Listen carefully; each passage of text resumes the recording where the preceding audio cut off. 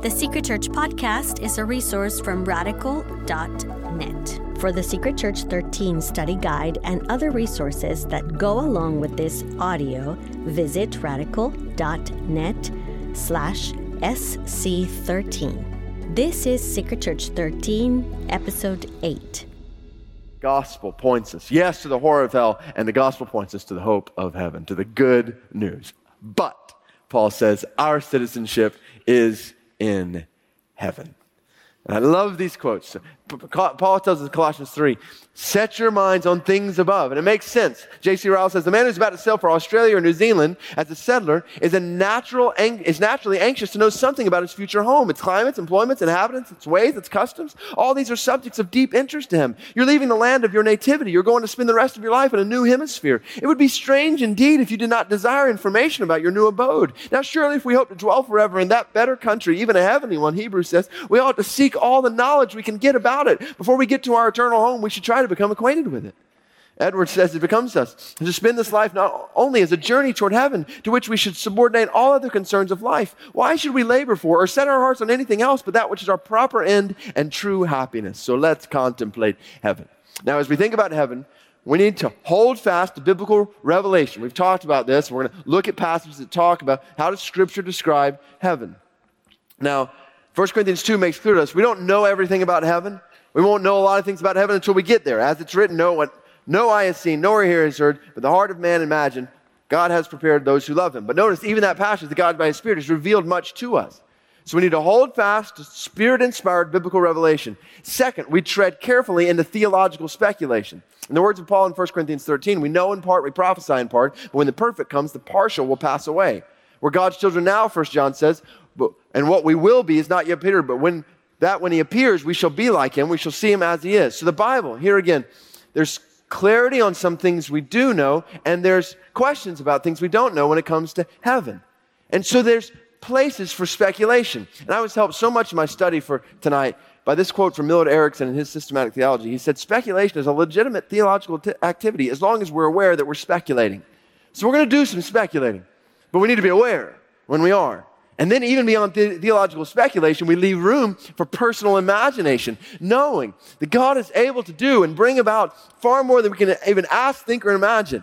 But here we need to be careful. Imagination must never fly away from truth. Instead, imagination must always fly upon the truth. So we're going to do even a little imagination when it comes to heaven tonight. I hope, though, not flying away from truth, flying upon truth. So we got some revelation we'll hold fast to. We got things we'll speculate about, wonder about, and then imagine even a little bit based on revelation. So, biblical revelation, heaven defined. When you read through Scripture, the actual word heaven is described in different ways. At some points, heaven refers to the expanse of God's creation. God created the heavens and the earth, so it's God's creation. Other times, we see heaven actually used as a synonym for God's name. So not just God's creation, but God's name. You look at John 3, where John says, all that we receive from heaven. So references to the kingdom of heaven in the book of Matthew, which is a synonym for the kingdom of God in the other Gospels. So heaven's the expanse of God's creation, a synonym for God's name, and heaven is the place where God dwells. The throne of God is in heaven, Isaiah 66. Matthew chapter 6, our Father who art in heaven, in addition to other references in Matthew. According to Scripture, angels come from heaven. The Son, Jesus, came from heaven. The Son returned to heaven, just we read in Acts chapter 1 earlier. In addition, the Son resides in heaven. Heaven's open, Son of Man standing at the right hand of God, Acts chapter 7. Jesus at the right hand of God, interceding for us, Romans chapter 8. In addition, like we talked about, the Son will return from heaven to come down. All of that leads to reality for followers of Christ, anticipating the return of Christ. We look forward to heaven. The Bible describes heaven as a city to come, whose designer and builder is God. Here we have no lasting city. We seek the city that's to come. Heaven's a country to come. We desire a better country, a heavenly one, and heaven is a kingdom to come. Which is ultimately what we pray for in the Lord's Prayer. Our Father who art in heaven, hallowed be your name, your kingdom come. So these are the ways the Bible uses the word heaven. That's going to lead us then to what I've got here as a definition of the eternal heaven. So the Bible doesn't just talk about heaven as creation or synonym for God's name or as the place where God and Christ dwell now, but the Bible talks about the eternal heaven, the city, country, kingdom that we're looking forward to. And here's the way the Bible describes the eternal heaven, where all those who have trusted in Christ will spend all of eternity. The eternal heaven is the new earth where God and his angels will dwell with his people in unhindered communion and unimaginable joy. This is This is anticipated, this new earth, anticipated in Isaiah 65:17, Isaiah 66, talking about 2 Peter 3, and then you get Revelation chapter 21. I saw a new heaven and a new earth. For the first heaven and the first earth had passed away, and the sea was no more. So all of redemption is headed. The ultimate end of the gospel is a new heaven and a new earth coming down. I saw the holy city, New Jerusalem, coming down out of heaven from God. So follow this. The ultimate end of the gospel. So the end of the story here in the Bible. Our ultimate hope is not that we go to heaven when we die. That's not the ultimate end. Obviously, we've talked about intermediate state. As soon as we breathe our last breath here, we immediately enter the presence of God. But that's not our last stop. If that's all we're thinking about, we're making the rest stop a last stop. We don't want to stop at the rest stop. There's more to come. The Bible says that one day Christians will go to heaven when they die, be with God, intermediate state, but one day heaven's going to come down to earth. The ultimate end of the gospel is not that we will go to heaven, but that heaven will come to us. And this is key because the Bible gives us a very earthly picture of heaven. When the Bible describes the eternal heaven, it's not some ethereal, otherworldly picture where we're all sitting on clouds in the sky in some spirit world. No, the Bible describes a very earthly heaven, a new earth. Anthony Hockema puts it best. He says, God will make the new earth his dwelling place. Heaven and earth will then no longer be separated as they are now, but they'll be one. But to leave the new earth out of consideration when we think of the final state of believers is greatly to impoverish biblical teaching about the life to come. This is so key. And when we realize this, we start to realize that in this sense, there's no such thing as the end of the world. Because this world that's destined for eternal destruction is also destined for ultimate restoration, which leads to some careful questions we need to ask. We start to ask, will the earth as we know it be obliterated? And you look at verses like I've listed here, Psalm 102, Luke 21, Hebrews 1, 2 Peter 3. These verses seem to indicate that the earth will be obliterated. But then we ask the question, is that what's going to happen? Or will the earth as we know it be restored? After all, everything that God made on the earth originally before sin entered in the world, he made as good. And we see verses like Ecclesiastes 1, Psalm 78, talk about how the earth will remain forever. So how do we square that with what we read in other verses about the earth passing away or being destroyed? I think Piper's comments are helpful here. He says, when Revelation 21:2 and 2 Peter 3:10 say the present earth and heavens will pass away, it does not have to mean that they go out of existence. But they may mean that there will be such a change in them that their present condition passes away. We might say the caterpillar passes away and the butterfly emerges. There's a real passing away and there's a real continuity, a real connection. What a helpful illustration. Does the caterpillar pass away? Well, yes and no. Because there's obvious continuity between the caterpillar and the butterfly. So in a similar way, so the analogy is not perfect, the earth will pass away, but a new earth will continue in a much grander, more beautiful way when God, through Christ, ultimately reconciles heaven and earth. And this is the end of the gospel. Russell Moore writes, in the beginning, God created the heavens and the earth and declared it good. God does not surrender this good creation to Satan, but wins it back through the blood of Christ, which frees creation's rulers from the sentence of death for sin. When this happens, the book of Numbers says the earth will be filled with the glory of the Lord. Isaiah 11, the earth shall be full of the knowledge of the Lord as the waters cover the sea. So then we start to ask, will the earth as we know it be the same? Oftentimes when the Bible talks about heaven, it talks about it in the language of Eden, of restoration back to the beauty of Eden, the Garden of Eden. We see this in texts like Isaiah 51, Ezekiel 36. And then, look what happened in Genesis 3. When man sinned, was cast out of the presence of God, when sin marred creation, in this way, the Bible says, the Lord God sent him out from the Garden of Eden to work the ground from which he was taken. He drove out the man, the east of the Garden of Eden. He placed the cherubim, a flaming sword, follow this, that turned every way to guard the way to the tree of life. So that's the beginning of the Bible. Man separated from the tree of life, into the Bible. Last chapter, eternal heaven being described. Look what John writes. The angel showed me the river, the water of life, bright as crystal, flowing from the throne of God and the Lamb through the middle of the street of the city. Also on either side of the river, guess what you've got? Underline it, the tree of life with its 12 kinds of fruit, yielding its fruit each month. The leaves of the tree with the healing of the nations, no longer anything accursed. So this is a picture of restoration of the earth to its original picture of beauty back in Eden. I also put Genesis 2:10 through 14 here because we see this picture of Eden with 4 rivers, and it talks about the beauty of the onyx stone there in Eden, in the middle of that passage. And interestingly, not by coincidence, when you get to Ezekiel chapter 28, you see the high priest's attire. He's commanded to wear 2 onyx stones as a memorial to Eden. These onyx stones are on the priest's shoulders that would recall imagery of Eden, remind the people of the hope to which they were looking forward. Then when you get to the end of the Bible, Revelation chapter 21, verse 19 and 20, there's only one reference to onyx in all of the New Testament. You'll never guess where it is. The New Jerusalem, this new city is being described, and you see this stone. So obviously there's continuity here between Eden and what we're looking forward to in the new heaven and the new earth. So in some ways, maybe many ways, it will be the same, but then we wonder, are there senses in which we will be different? Will the earth as we know it be the same, or will the earth as we know it be different? And I think there's no question that in many ways, though it will be similar to Eden, it will be different. First of all, there's going to be a lot more than two people there. But just as the Christian life is described as new creation, in which the old is past, the new has come, in a similar way, this is how we picture the new heaven and the new earth. Old gone, new come, God reconciling all things to himself through Christ. So that's why we sing these lines from Isaac Watts. No more let sin and sorrows grow, nor thorns infest the ground. He comes to make his blessings flow far as the curse is found. Curse of sin will be gone, which will have a drastic effect on everything in all creation. Everything restored to God's beautiful and perfect design. It's what we're longing for. Remember the lines of this song? This is my Father's world. Well, let me ne'er forget that though the wrong seems oft so strong, God is the ruler yet. This is my Father's world. The battle is not done. Jesus who died shall be satisfied, and earth and heaven will be one. So I want to correct some misconceptions here. One, we need to realize that heaven is not non-earth, but new earth. Any picture of heaven as unearthly, talking about eternal heaven, any picture of heaven as unearthly is unbiblical. The earth is good and will be good forever. A new heaven and a new earth. That's the ultimate end of the gospel. Along these lines, heaven is not unfamiliar and otherworldly, but familiar and earthly. Which is why Paul in Romans 8 talks about creation longing to be redeemed and restored. This is why Randy Alcorn said the gospel is far greater than most of us imagine. It isn't just good news for us, it's good news for animals, plants, stars, and planets. It's good news for the sky above and the earth below. Heaven's not non-earth, but new earth. Not unfamiliar and otherworldly, but familiar and earthly. And as a result, heaven is not foreign, but home. So think about heaven not as some foreign, weird place, but as home, an earthly place.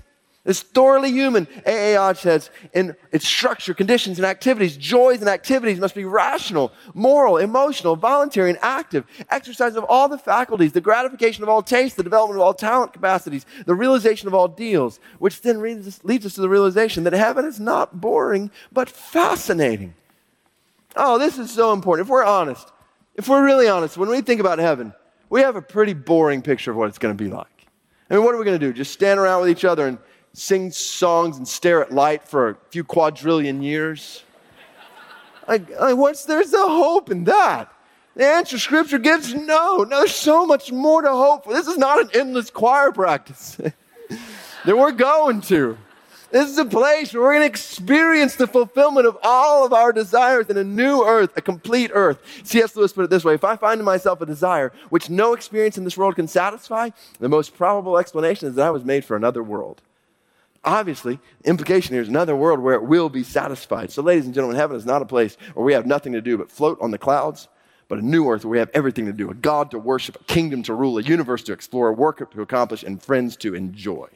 I put an excerpt here from Chronicles of Narnia. There's so much that C.S. Lewis writes that's imagination flying upon the truth of Scripture. But you read through this and how he describes Narnia in this conversation between Lucy and Edmund and Peter. Go back and read through that. I would do it, we just don't have time, but it is glorious.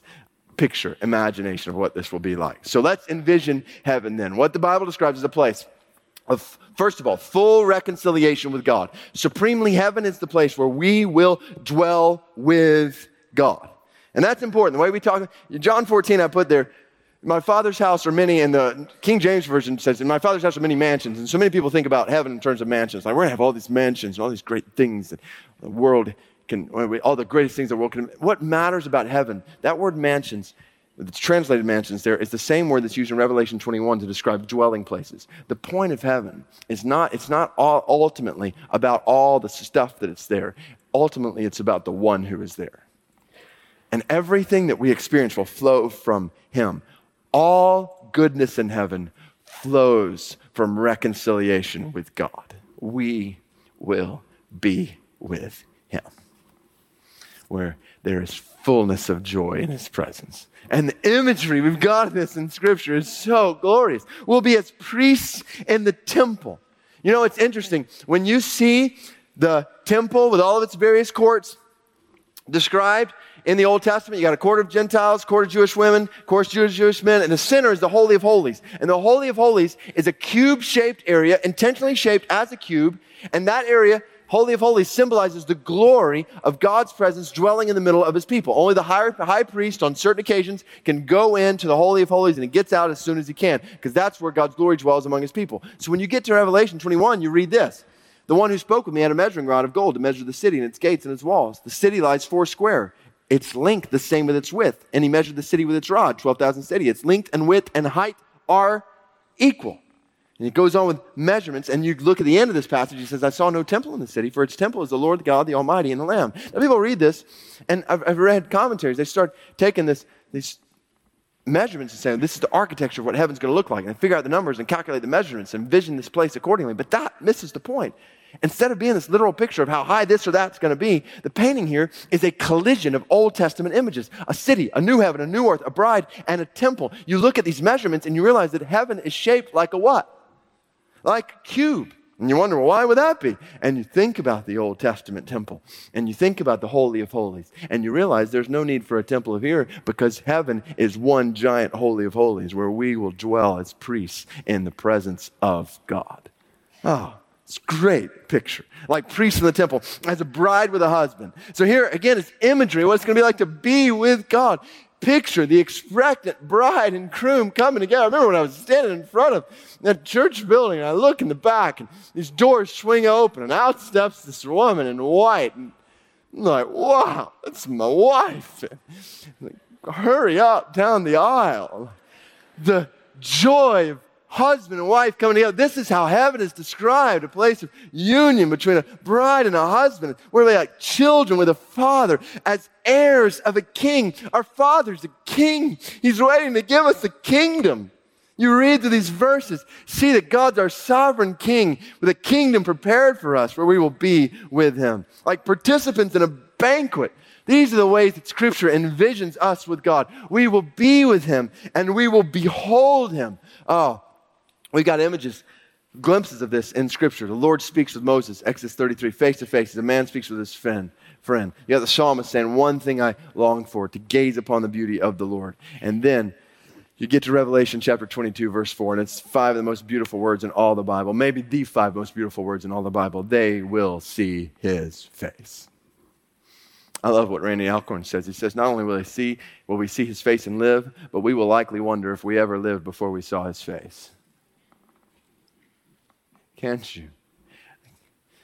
Don't you long for the day when we will see his face? We will be with God. We will behold him. We will worship him. John writes of heaven, after this I heard what seemed like the great voice of a multitude in heaven crying out, hallelujah, salvation and glory and honor belong to our God. We'll gather for corporate worship, so there's clearly singing and worship. We'll shout as we consider God's incomprehensible works. We'll sing as we behold God's incomparable worth. But we'll not just gather for corporate worship in heaven. The picture is we will live in continual worship in heaven. So just like 1 Corinthians 10 exhorts us, whether you eat or drink, whatever you do it all for the glory of God. So in heaven, this is going to be a reality. Everything we do, everything, eating and drinking, living and breathing and working and relating to people around us, everything will be done to the glory of God. So don't just think about singing when you think about eternal worship. Think about living. Cornelius Venema writes, no legitimate activity of life, whether marriage, family, business, play, friendship, education, politics, escapes the claims of Christ's kinship. Certainly those who love and live and reign with Christ forever will find the diversity and complexity of their worship of God not less, but richer in the life to come. Every legitimate activity of new creaturely life will be included within the life of the worship of God's people. We will worship God. We will serve him day and night, Revelation 7 says. Jesus pictures heaven as the reward of a good master for his servants in Matthew chapter 25. We will serve him. Again, heaven, not an endless choir practice. It's not just sitting around all day either. Indeed, we're going to work just as Jesus worked to the glory of Father when he was on earth. Remember back in Genesis chapter 3, when sin came into the world, there was a curse upon the work of man on the ground. With the picture in Revelation 2 is no more curse. The curse is gone. So there will be work that we'll do, but we'll do it with the joy of God or the glory of God. We'll do work, but it won't be laborious and burdensome to us. It will be a delight to us. I mean, you know that sensation when you're working in some way. Maybe it's not even your job, maybe it is. Maybe it's something totally different. And you're working in some way, you're doing something, and you have a sense of joy while you're doing it, even fulfillment. You're thinking, man, I'm good at this. I actually enjoy doing this. Now, transfer that kind of feeling into every kind of work you're doing, and you have a picture of serving, working to the glory of God. But not only will we serve God, watch this, we will be served by God. When Jesus talks about heaven, he talks about our master serving us, Luke 12. Just as he came to serve us, Mark 10, John 13. Old Testament prophesies for the people of God. On this mountain, the Lord of hosts will make for all the peoples a feast of rich food, a feast of well-aged wine, a rich food full of marrow, of aged wine, well refined. Oh, in heaven we'll be served by God. We will reign with God. So follow this. God created us in Genesis 1 to have dominion over all of creation. So Randy Alcorn writes, God's intention for humans was that we would occupy the whole earth and reign over it. This dominion would produce God-exalting societies in which we would exercise the creativity, imagination, intellect, skills befitting creatures made in God's image, therefore manifesting his attributes. Obviously, when sin entered the world, that marred our leadership and our dominion over creation. But then you look at the hope of heaven, and you see this picture of restoration and dominion. The kingdom and the dominion, the greatness of the kingdoms under the whole heaven shall be given to the people of the saints most high, Daniel 7:27. And you see that reflected all the way down to Revelation chapter 3, verse 21. To the one who conquers, I will grant him to sit with me on my throne, as I also conquered and sat down with my Father on his throne. What a promise. We will work with Christ and we will reign. We will reign with Christ. And then, next in your notes there, we will rest in God. This picture of rest that we see in Scripture, God resting on the Sabbath day. Genesis 2, God commanding his people to rest on the Sabbath day. Exodus 20 and the Ten Commandments, Leviticus 25. Then you get to Hebrews and you see there remains a Sabbath rest for the people of God. And the picture of Sabbath there is a rest from striving in this world of sin and suffering, which is key when you go back to Old Testament imagery and you see Bible says that David, as king, couldn't build a temple for the Lord because he didn't have rest from the adversaries that surrounded him, but Solomon did. So Solomon built a place. Apart from adversaries advancing, misfortune attacking, Solomon built this place called the temple. So when you get to Revelation chapter 14, you see, blessed indeed, says the Spirit, that they may rest from their labors. We will no longer strive against sin and suffering in this world. So based on all this, we'll be with God, we'll behold God, we'll worship God, we'll serve God, we'll be served by God, we'll reign with God, we'll rest in God. Based on a biblical understanding of heaven as a place of reconciliation with God, to long for heaven is to long for who? Is to God, long for God, to love heaven biblically. In a right understanding of heaven as a place of reconciliation with heaven, to love heaven is to love God. To fill your heart and mind with truth about heaven is to fill your heart and mind with truth about God. And based on that, to think unworthy thoughts of heaven is to think unworthy thoughts of who? Of God. This is why we need to think well and wisely about heaven, because how we think about heaven is ultimately a reflection of how we think about God. If we think heaven's boring, then that exposes the reality that we ultimately think God is boring. If we think heaven is glorious and good, then we will think that God is glorious and good. So let's think worthy thoughts of heaven. In the process, think worthy thoughts of God. Heaven, a place of full reconciliation with God. Second, heaven is a place of final resurrection for our bodies. We've discussed this already, so we'll go even quicker through here. Based on 1 Corinthians 15, all we've seen, we will be raised spiritually, entirely Spirit-filled, which means we will be completely free from sin. Nothing unclean in heaven. Don't you long for the day when we'll be free from sin? According to Revelation, we'll be perfectly robed in righteousness, completely untouched by temptation. Not only free from sin, but free from any temptation to sin. We'll be utterly free to obey. Oh, I love this. Paul Helm said the freedom of heaven then is the freedom from sin. But not that the believer just happens to be free from sin, but that he is so constituted or reconstituted that he cannot sin. He doesn't want to sin, and he does not want to sin. Oh, I can't wait for this day, a place where sin will be literally unthinkable to us. Sin will ultimately be undesirable to us. We won't even want it. A place of spiritual resurrection for our bodies. We're not just spiritual, as we've seen. We will be raised physically. The Bible envisions the eternal heaven as a place where we will eat and drink. The Lord's Supper, communion, is a meal for a reason, because it symbolizes the anticipation of a banquet in heaven. We even see Jesus in his resurrected body physically eating and drinking, and heaven is described in this way. So physically we'll eat and drink, we'll sing and shout. So physically we'll do these things. Our senses will enable us to experience our surroundings. John sees this vision in Revelation. All of his senses are involved here. Seeing, hearing, tasting, smelling. We'll have senses that enable us to experience the new heaven and new earth around us. Our abilities will allow us to achieve our aspirations. Heaven is a place where we will have physical abilities that align with our natural aspirations. No physical disability or inability to do anything God has created us to do. As we've already discussed, when it comes to whether or not we'll be recognizable, Scripture teaches that our personality will be preserved. Our names are personally written in the book of life. Each of us personally welcomed at the table. This is so important. Our personality will be preserved. Our humanity will be pure. We will be with Him, like Him, see Him as He is. Everyone who has this hope purifies himself as He is pure. Our bodies will be pleasing to the Lord physically. Our bodies will be pleasing to ourselves physically, and our bodies will be pleasing to others. So we raised spiritually, physically, mentally. Scripture teaches that our knowledge of God will always be true. 1 Corinthians says, now we see in a mirror dimly, but then face to face. Now I know in part, then I shall know fully, even as I have been fully known. Now, key thing here. When 1 Corinthians 13:12 says that we shall know fully, this doesn't mean that in heaven all of a sudden we're going to become omniscient and know everything.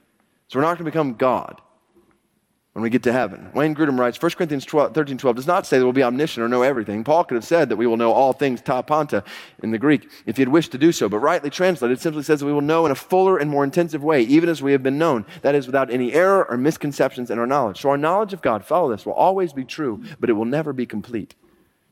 It will never be complete. In the words of Psalm 145, His greatness is unsearchable. Ephesians 2, the riches of His grace are immeasurable. Both of those passages make clear the greatness of God can be searched. The grace of God can be measured for millions and millions of years, but there'll still be more greatness to search and more grace to measure. God is infinitely great. God is infinitely gracious. And so, follow this. This is one of my favorite quotes from Stephen Charnock's Discourse on the Eternity of God. It's quite a volume. Listen to what he says. When we enjoy God, I wish I had written this.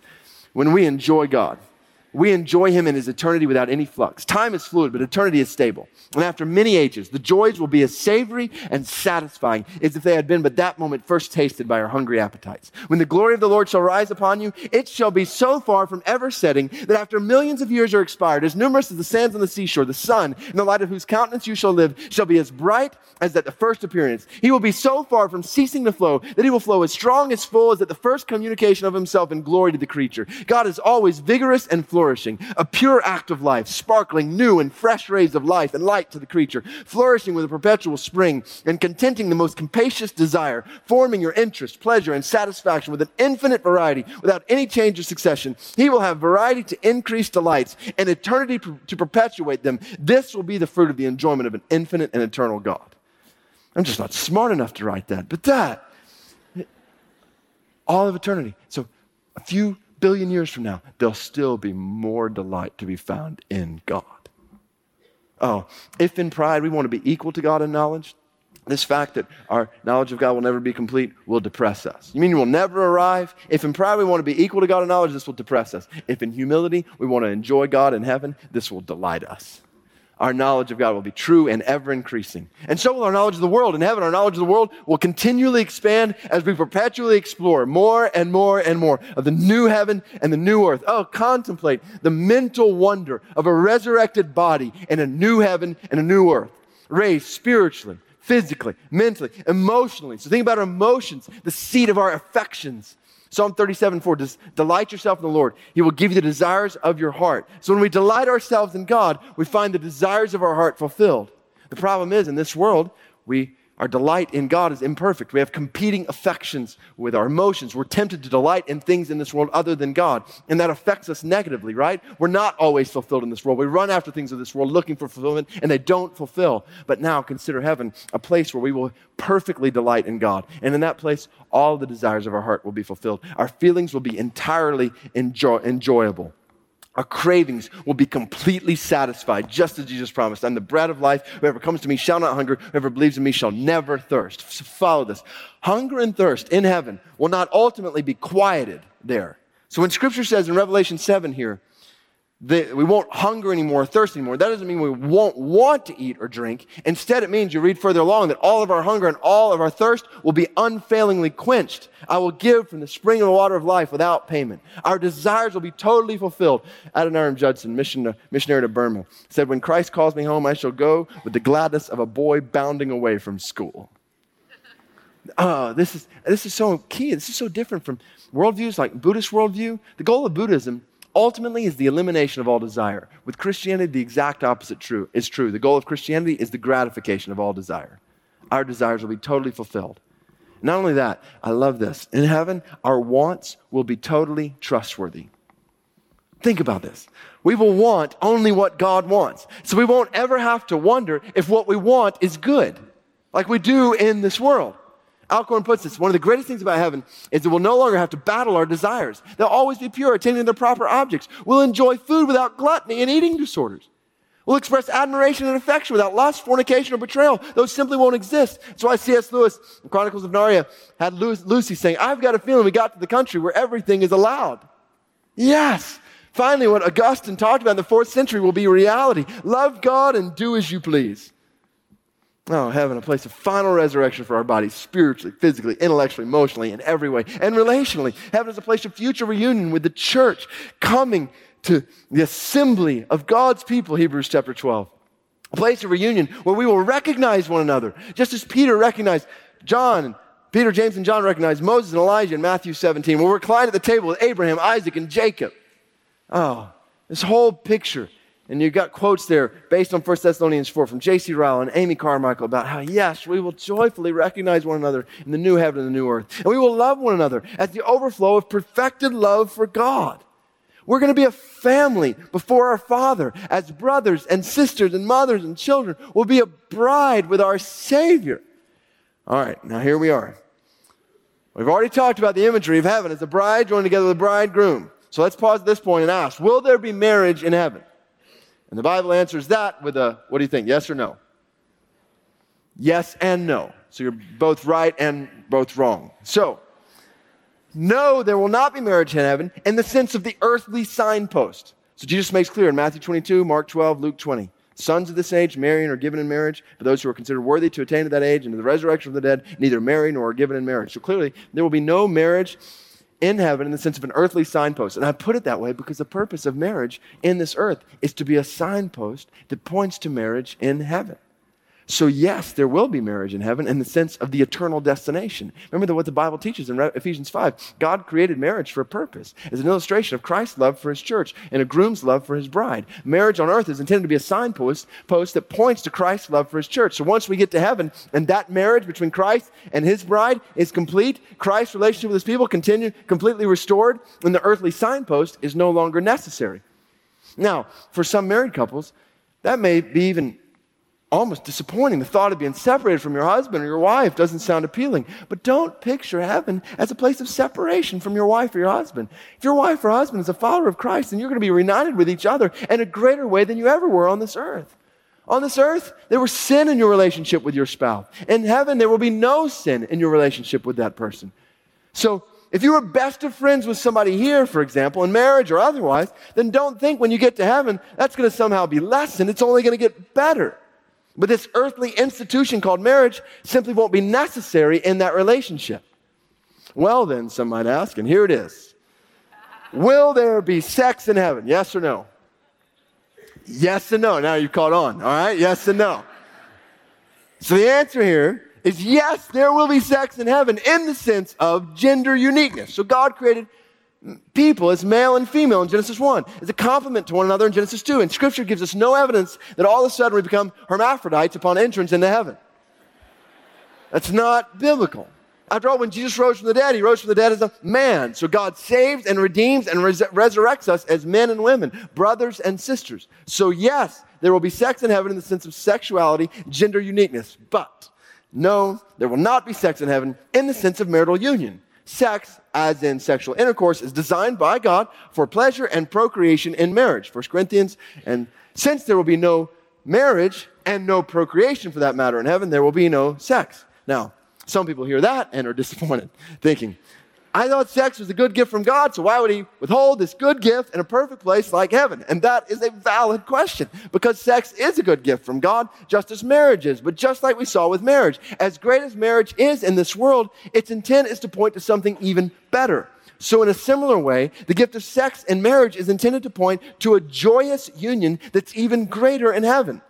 And remember, heaven is a place where all of our desires will be totally fulfilled. We're not talking about a situation here where we're going to be having a frustrated desire in any way. Some people think, well, it's human to have sex, and I thought we'd be perfectly human. But that kind of thinking takes sex as good and turns it into sex as God. No one has to have sex in order to be fully human. If that were the case, then Jesus himself was not fully human. In all of this, we need to realize that in not including sex in heaven, God knows what he's doing.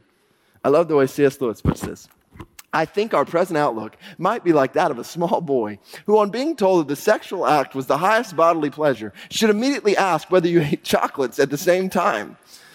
On receiving the answer no, he might regard absence of chocolates as the chief characteristic of sexuality.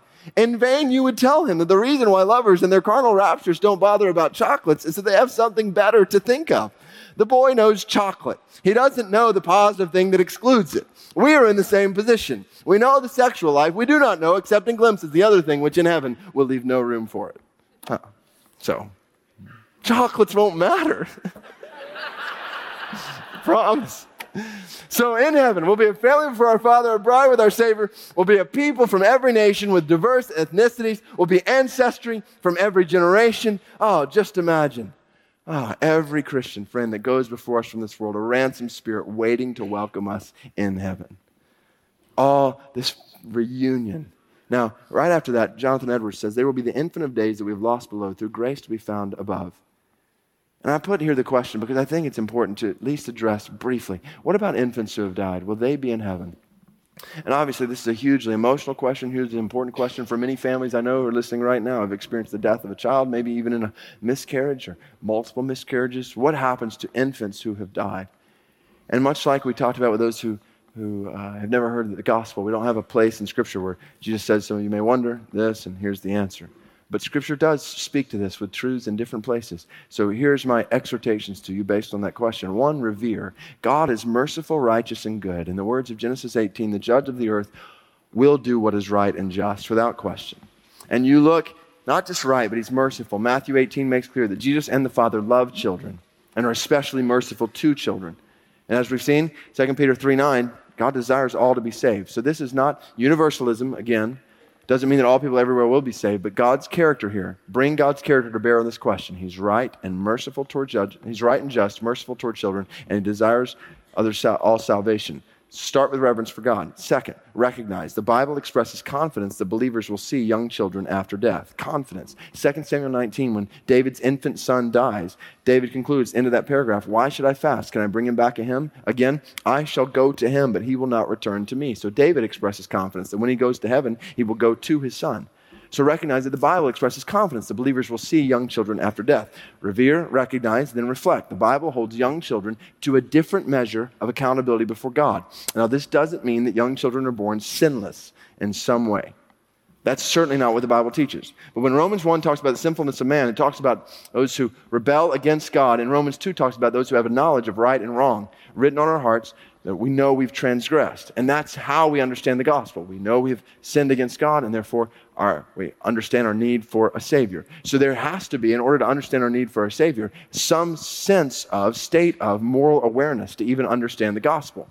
And it's interesting, when you go back in Scripture to Deuteronomy chapter 1, verse 34 through 39, and you see God's people held accountable for their sin in the desert, not going to be able to go into the promised land, but what you'll notice is the children are not held accountable for that sin in the same way that their parents are. You look at Deuteronomy 1, 34 through 39, you can read through the whole thing, but you get to the very end, he says, as for your little ones, who you said would become a prey, and your children, who today have no knowledge of good and evil, they shall go in there, and to them I will give it, and they shall possess it. So you see this reference to little ones who don't have knowledge of good and evil. They will be held to a different measure of accountability, and they were held to a different measure of accountability here in Deuteronomy chapter 1. Now, what's the line between these little ones who are held accountable and aren't held accountable and those who are? That's not specified, so we're not sure. But we know that even these little ones, though born in sin in this world, were not held accountable for sin in the same way that their parents were. which leads to the next exhortation. Remember, the only way for sinful mankind, including children born with a sinful nature, to be saved is by the sacrifice of Christ on the cross. In other words, nobody gets a pass on their sinful nature before God. Christ is the only way to be restored to God. So you put all that together and you realize we can only go to heaven through Christ. Children are held to a different measure of accountability before God. The Bible expresses confidence that children who die go to heaven, and the Bible teaches that God is not only just and right, but particularly loving and merciful toward children. Based on all that, I think we have good reason for confidence that children who die are eternally safe in the arms of Jesus. Then, even as we think about heaven, another question people wonder, well, what about loved ones who are in hell? In other words, will it be possible for us to be happy in heaven when you know that some people you know and love are in hell? And obviously that is an intensely emotional question, one that I really can't even begin to comprehend when I think about people in my own life. But Scripture clearly speaks of people in heaven praising God even for His justice in condemning sinners. Revelation 15. O Lord God, great are your amazing deeds. O Lord God, the mighty, just and true are your ways, O King of the nations. Who will not fear, O Lord, and glorify your name? For you alone are holy. This is happening as God is pouring out His justice. I'm not going to presume to understand this completely, but I really can't improve on the words of J.I. Packer.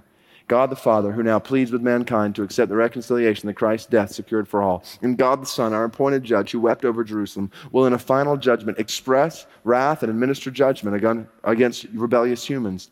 God's holy righteousness will hereby be revealed.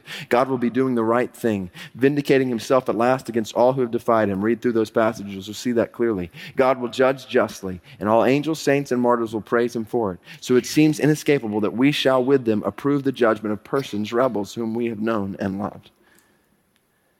I don't pretend that's not heavy, but I believe it's biblical. Heaven is a place of future reunion with the church. And heaven is a place of complete restoration of creation. So just like we talked about, this isn't just resurrection and renewal and restoration for us, but for all creation. Heaven is a place of physical reality. Just as Eden was, we talked about new earth. So the new earth will be. Heaven is a place of visual beauty. You look at these pictures in Revelation 21:22, you've got beautiful images of heaven, visual beauty. Randy Alcorn said, look at God's track record in creating natural wonders in this universe. On Mars, the volcano Olympus Mons rises 79,000 feet, nearly 3 times higher than Mount Everest. The base of Olympus Mons is 370 miles across. We cover the entire state of Nebraska. The Valles Marineris is a vast canyon that stretches 1/6 of the way around Mars. It's 2,800 miles long, 370 miles wide, and 4.5 miles deep. Hundreds of our Grand Canyons could fit inside it, and the new Earth may have more spectacular features than these. That's imagination. Just think, having a place of visual beauty, a place of natural harmony. Harmony not only between man and God, man and man together, but man and creation, harmony. As we've talked about, having a place of continual worship. Now, when we think about the restoration of creation, people often ask, what about animals? So all dogs who are listening, tune in. What does the Bible teach about animals? And specifically animals in the new heaven and the new earth. Well, go back to the beginning of Scripture and realize animals were created good by God. Genesis 1 and 2. Created good by God. You look at descriptions of animals in the book of Job, Psalm 104, you realize that animals are created to reveal the glory of God. You get to Psalm 148, you see a picture of all creatures, including animals, being exhorted to praise God. So animals are created by God as good for God and His glory. Genesis 2, reiterated in Psalm 8, animals were placed under the authority of man, under His dominion. But then animals were affected by the fall of man. After sin entered the world, God took the skin of an animal, i.e. bad news for that particular animal, and clothed Adam and Eve. And the effects of sin infused the rest of the created order after that, to the point where Romans 8 talks about creation longing for redemption. Animals certainly included in that created order. Romans 8, then after sin in the world, God determined to flood the earth. What did God do with animals? He spared animals in that flood. Animals were spared in the flood of the old earth. It's interesting that God took care not just to save a family of people, but 2 of every animal, Genesis 6, Genesis 9. So then, we're not surprised when we see that Scripture seems to teach that animals will be included in the restoration of the new earth. Isaiah 11 envisions the restoration of creation. The new heaven, the new earth says, the wolf shall dwell with the lamb, the leopard shall lie down with the young goat, the calf and the lion, the fattened calf together, and a little child shall lead them. The cow and the bear shall graze, the young shall lie down together, and the lion shall eat straw like the ox. Now, we need to be careful here when we think about this, not to equate the restoration of sinful humans, resurrection of sinful humans, with the restoration of animals, resurrection of animals, because the Bible doesn't look at them the same at all. The Bible gives no evidence that certain dogs or cats or cows or fish that die in this world will be resurrected from the dead. So will all dogs go to heaven? Will your dog go to heaven? Scripture does not specifically indicate that it will. And remember that Jesus did not die for animals in the same way that he died for humans. We're created in the image of God. We've sinned against God. We need his redemption. Animals, not created in the image of God, and they don't sin in a way that necessitates an animal redeemer. At the same time, animals generally are a part of the created order. And as a result, it's part of creation that is longing for recreation and restoration. So how that's going to happen, not certain. I.e., what animals would be restored, how would they be restored? Scripture does not speak to that. But Scripture does speak to animals' inclusion in the restoration of the new earth. Now, one other thing, the text there in Isaiah 11 seems to envision a new earth with no human or animal predation, which is also, as what we just read in Isaiah 11, it's there in Isaiah 65. So you put that together and you realize if there's no human or animal predation, then that means animals will not die, which consequently seems to indicate a new earth where we will likely eat a lot of vegetation. I'm not absolutely 100% certain, but it does seem like we will not be eating steak and seafood in the new heaven and the new earth. Heaven, not paleo. So, moving on from animals, all right, we're speculating now, imagination, okay? What about the sun, moon, and stars? Isaiah and Revelation, when they foresee heaven, they envision a place where the sun will be no more. The city has no need of sun or moon to shine on it. Night will be no more. Need no light of lamp or sun. At the same time, we know from the beginning that God created the sun as light and the moon for darkness, and neither of them are evil. That was the picture before sin entered the world. So it would not be surprising for us to see a physical, literal sun or moon or planets or stars. Based on what the Bible teaches, at the very least, we would say the presence of God will so overshadow everything that a sun or moon would not be necessary. But that doesn't mean for sure they won't be there. What about the sea? The Bible says in Revelation, the sea, 21, the sea will be no more. At the same time, Isaiah 60 envisions peoples and wealth coming from the sea by way of the sea. Again, much like the sun, moon, and the stars, we don't really know. The picture of no sea in Revelation 21 is intended to be taken literally or symbolically. All throughout Revelation, sea is symbolic of evil, so it wouldn't be surprising for Revelation 21 to be a description of man's separation from God. Now, there's no need for that because he's restored to God. Or it may be literal. There may be no sea. What about weather? About lightning and thunder and rain and snow? Well, a lot like we saw with animals in the book of Job, God creates and he sends weather like this for his glory. The weather is a display of his glory, so we wouldn't be surprised to see demonstration of his glory in a new heaven and new earth. But obviously we know that even amidst lightning or thunder, wind, rain, or snow, no one would be hurt by these elements. And so you got a creative quote there in imagination from Randy Alcorn. Some of these things we don't know, but what we do know is that heaven is a place of complete restoration of creation. And not just that. Finally, heaven is a place of comprehensive redemption of culture. Again, the purpose of the Bible, it's not to give us specific details about everything in heaven to satisfy all our curiosity, but just imagine how all the good elements of creation will be totally restored by God and how that will affect all the good elements of culture. Music and the arts, totally redeemed and perfectly used for the glory of God.